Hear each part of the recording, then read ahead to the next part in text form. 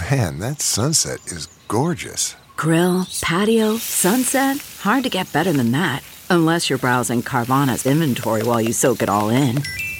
Oh, burger time. So sit back, get comfortable. Carvana's got thousands of cars under $20,000 just waiting for you. I could stay here forever. Carvana, where car buying meets comfort meets convenience. Download the app or visit Carvana.com today. CarMax is putting peace of mind back in car shopping by putting you in the driver's seat to find a ride that's right for you. Because at CarMax, we believe you shouldn't just settle for a car. You should love your car. That's why every car we sell is CarMax certified quality, so you can be sure with upfront pricing that's the same for every customer. So don't settle. Find love at first drive and start shopping now at CarMax.com. CarMax, the way car buying should be.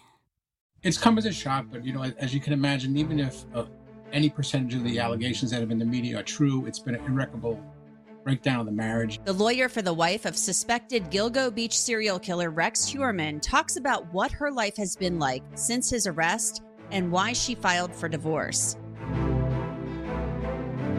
I'm Anjanette Levy. Welcome to Law and Crime Sidebar Podcast. Asa Ellerup's life was turned upside down nearly 3 weeks ago when her husband, Rex Heuermann, was taken into custody for the murders of 3 women whose remains were found on Long Island's Gilgo Beach many years ago. Heuermann has pleaded not guilty to the murders of Melissa Barthelemy, Megan Waterman, and Amberlynn Costello. Their bodies were found wrapped in camouflage burlap along Oceanside Parkway in 2010. The DA says Heuermann's DNA was found in the burlap along with the DNA of his wife.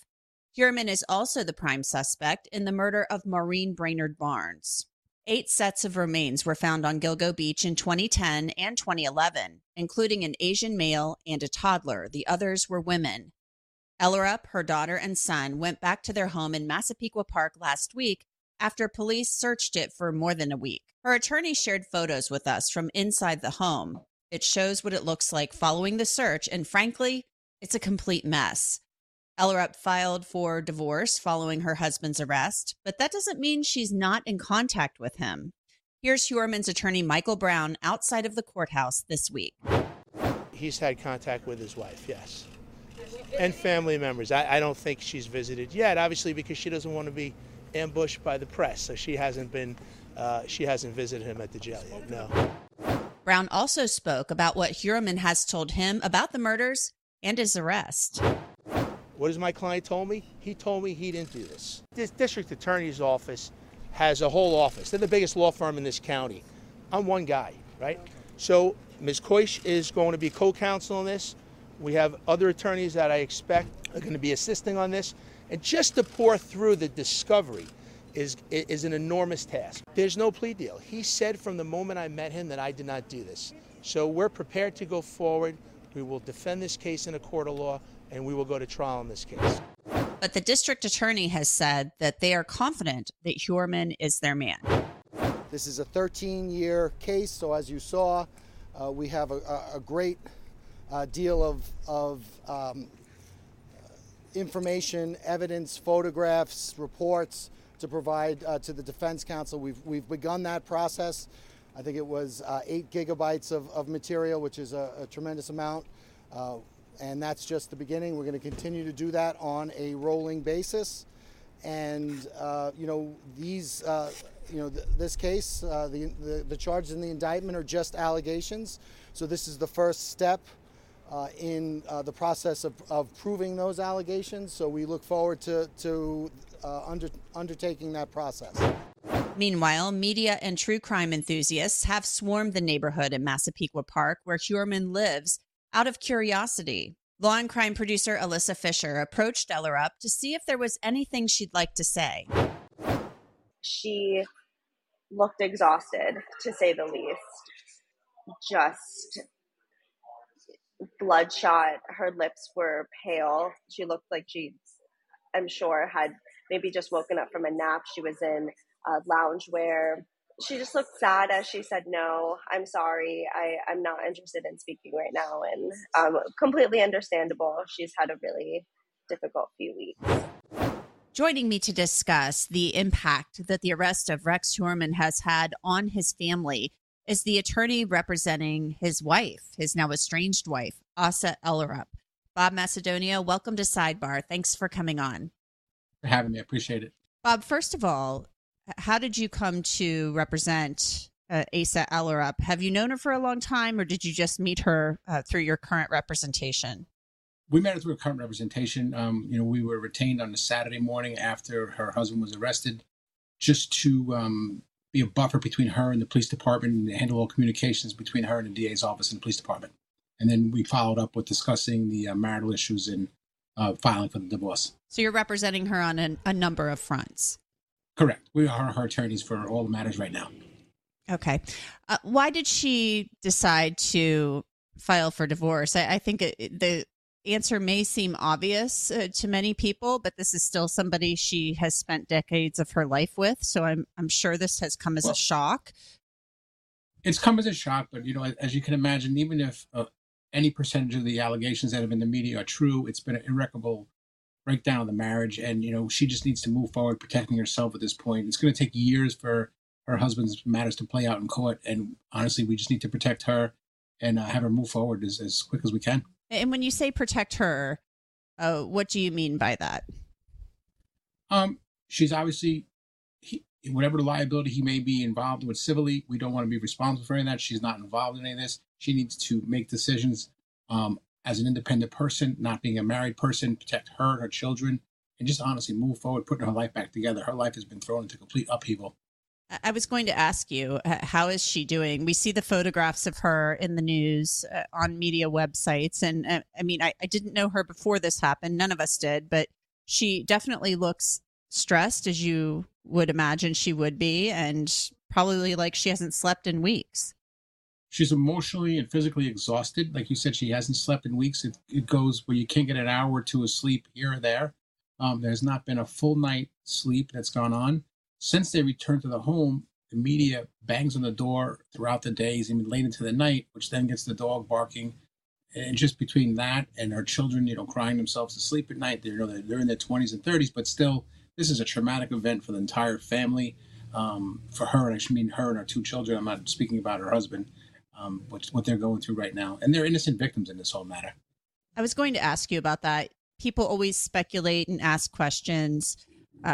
Did she know anything? Was she involved? Did the family have any inkling whatsoever? And it's been reported, and in the bail application, it said that Asa was out of town when these alleged murders, they're murders, but when his alleged involvement occurred in these crimes.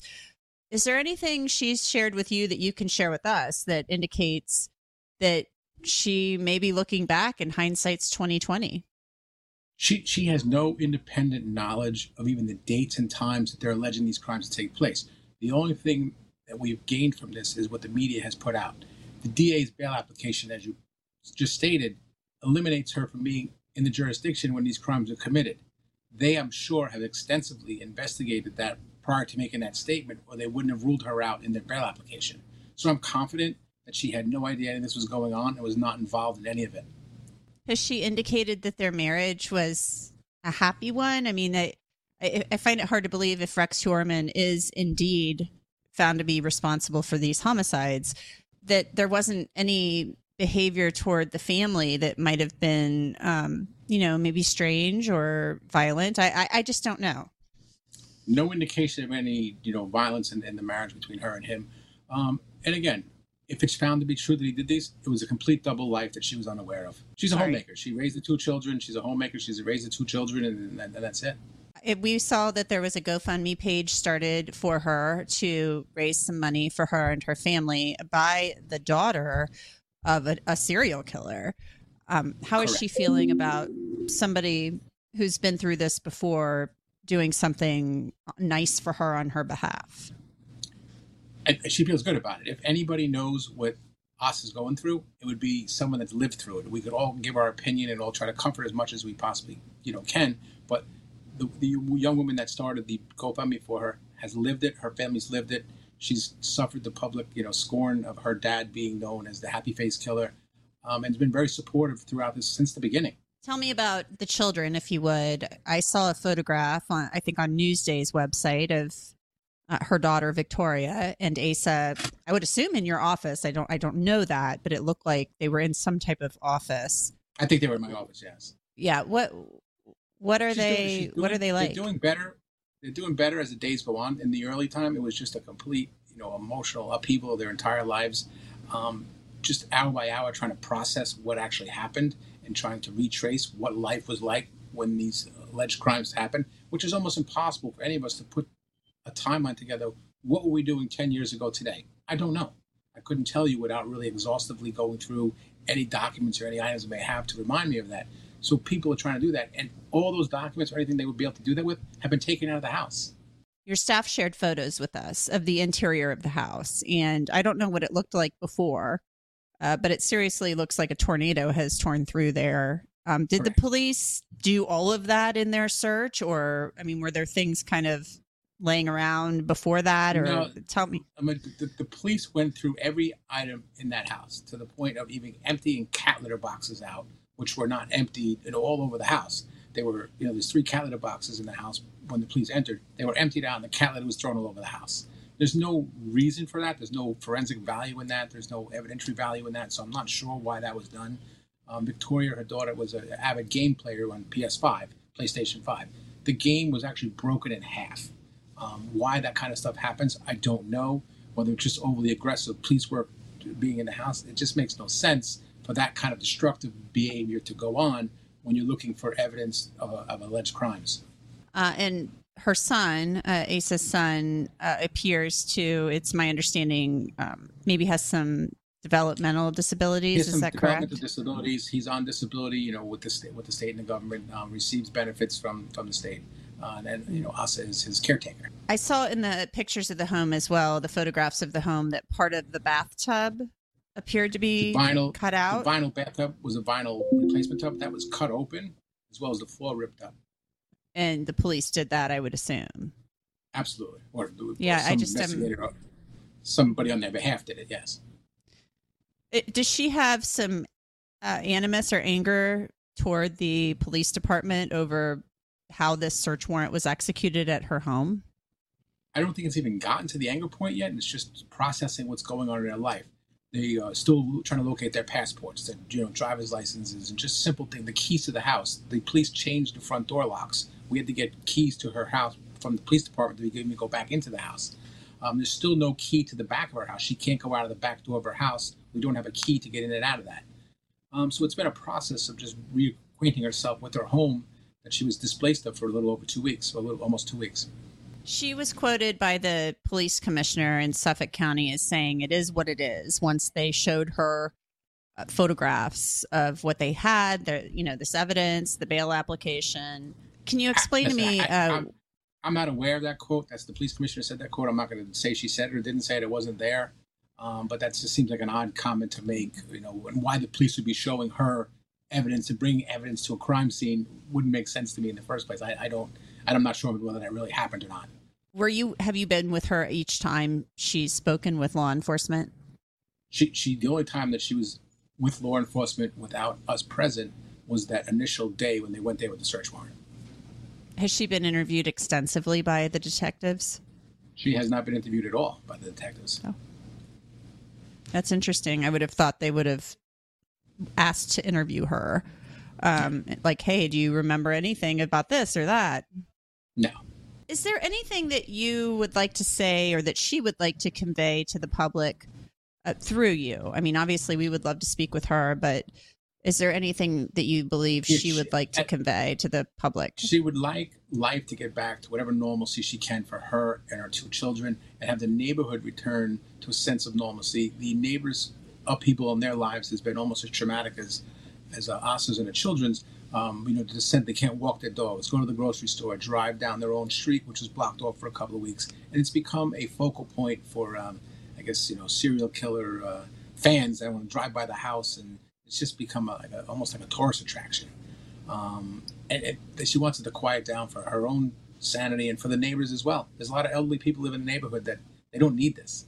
Rex Huerman's defense attorney, Michael Brown, said during a press conference that your client has spoken to her husband, and his children have too, since he's been incarcerated. You know, is she keeping in touch with him? Is he contacting her from jail and they're talking? I know they've spoken. I'm not sure how many times they've spoken. And I'm not even sure what the content of those conversations were. I know we've instructed her not to discuss any of the facts that are being reported about the case. Everything is recorded out of the jails, and it's often used in criminal prosecutions, any of those recordings. So we've instructed her, and I'm sure Mr. Brown has instructed his client not to discuss the facts of any of the criminal allegations that are out there on the telephone. Does she still love her husband? We haven't even gotten to that. I mean, I don't even ask those questions. At this point, it's irrelevant. I need to protect her and her children. I understand. So what's your next step as far as the divorce proceedings go? He, of course, will have to be represented. If he chooses to get an attorney, he can do a pro se. Mr. Brown is only representing him on the criminal matters. He'll be served with papers at the correctional facility, and then that starts. The summons has been filed. They'll get served personally by the sheriff's office, and then the commencement of that, he'll choose to get an attorney or not get an attorney, and we'll proceed that way. Well, Bob, is there anything that you'd like to add that I haven't covered? I know you've mentioned the reach out by the Happy Face Killer's daughter, who's also started the GoFundMe page on behalf of Asa. And I think the last time I checked, it was almost raised approximately $20,000. There's been donations of mattresses and food and clothing for her and the children. So whatever help the public can give to her to try to rebuild her life, we would appreciate. I can assure you 100% of the proceeds go to Asa. There's no legal fees involved in any of this. We're not looking to take a legal fee from her on any of the funds that are raised through GoFundMe. Well, Bob Macedonio, thank you so much for joining us. We really appreciate it. Thank you. I appreciate it. That's it for this edition of Law and Crime Sidebar Podcast. You can listen to and download Sidebar on Apple, Spotify, Google, and wherever else you get your podcasts. And of course, you can always watch it on Law and Crime's YouTube channel. I'm Anjanette Levy, and we will see you next time.